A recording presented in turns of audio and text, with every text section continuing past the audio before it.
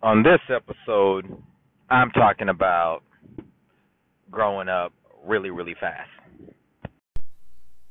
Yo, but before we end this episode, let me just go ahead and play my 2019 kind of theme song. Aside from Drake's Emotionless.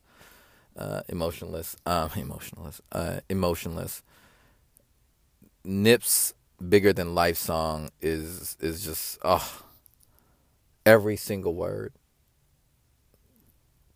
Take it away, y'all. Take a listen. What's up, everybody? So, as you heard on the intro, this is the episode about growing up really, really fast. My birthday's coming up. 3/8/11, 38 on the 31st, New Year's Eve. I read somewhere something about like people who get born on holidays or special occasion days are like special. Shout outs to y'all. No, I'm just kidding. It's interesting, having a December 31st be the birth date of something, but people are celebrating that day, the 31st, which I should probably do some history on this after this, but as a mark of that's the end, right? This is it. It stops here, and here we are. Tomorrow we wake up and we get to start brand new. Over the last 38 years, I've really been able to capture a lot of what has happened to me, my life, what have I learned, what have I contributed to this world, what do I think about this world, and it goes deep. So, let's go there. Right? So yeah, back to what I was saying about, stepping into this new 2020 and just kind of taking a reflection back about like all the journey, the grind. It's a good time to appreciate the walk and the talk and reevaluate and refine and, reflect. And so looking back, talking to my teenager about just his first job and everything makes me think about, when I was flipping burgers, that whole story about flipping burgers somewhere. We understand, and no knock to people that are doing it today. I mean, they're hustling, they're getting money. Like, that's my thing, is that there's a space and a place and positions and duties for more people out here. But somehow, because of the people that are in charge, and that's the problem right there, is that wording is in charge versus leading and ushering and welcoming people in a workforce, and especially an underrepresented or unincluded workforce, into their organization. You essentially aren't going to delay and deny any more history. And, that's kind of like what I think about, like, early entry. Somebody got to get a start somewhere, somebody got to,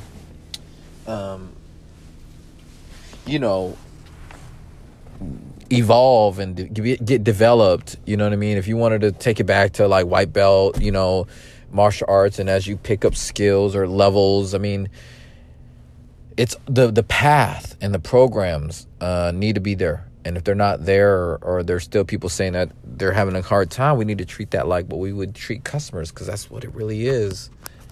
And not a lot of people take heed to that, or they care. But, that stuff makes you grow up really fast, especially when you enter this war or this workforce or these zones, and these policies weren't set up to protect you, or, they're not there to support you. And whether or not they're in place, the behaviors is not there. And so I just remember flipping burgers, I remember, just everything. Like, from the time they offered me $5 an hour to, giving somebody 15 cents more because they had, like, more experience. And I get it, whatever. Like, but the way, like, the behaviors. I mean, but look, I've been grinding since yay high. I mean, I remember in middle school, I was working at a dishwashing place under the table, so I could afford bus fare. I didn't want to go home, didn't want to go back to the housing projects and do nothing all day. I was always, trying to get some money somewhere. Always trying to hustle. Always trying to get my hands into something, figure it out. And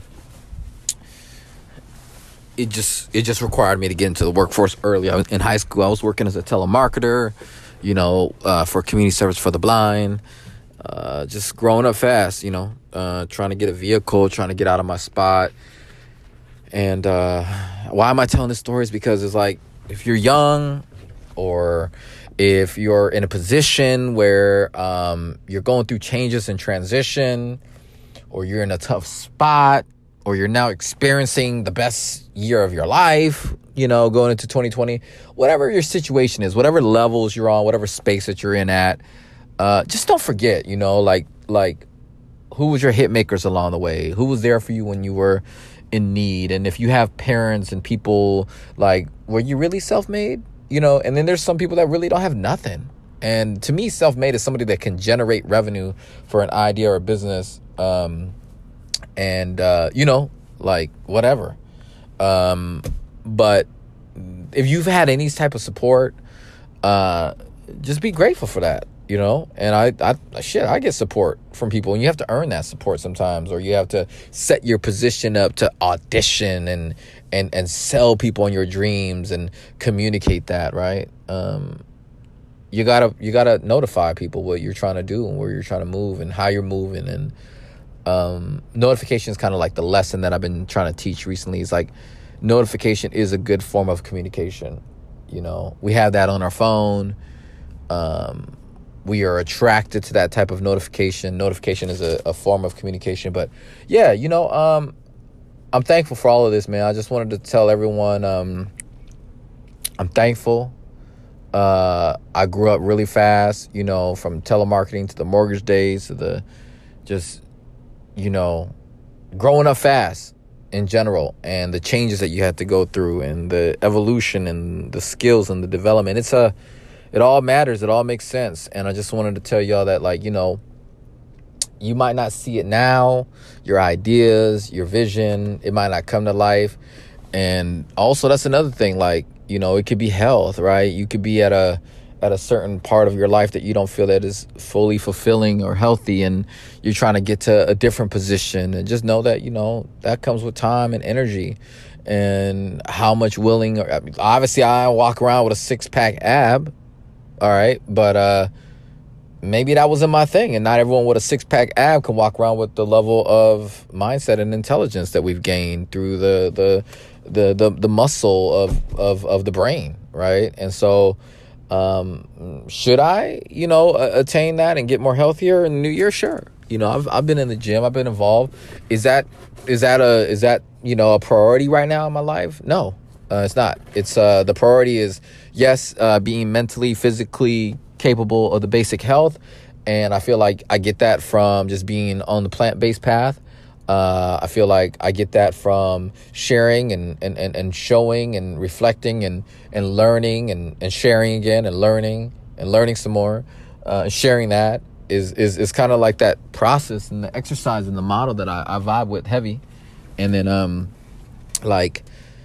the spirit, I'm always, tapped in with awareness and surroundings and, interviewing people and getting different perspectives. And so that was part of survival. That's part of growing up fast.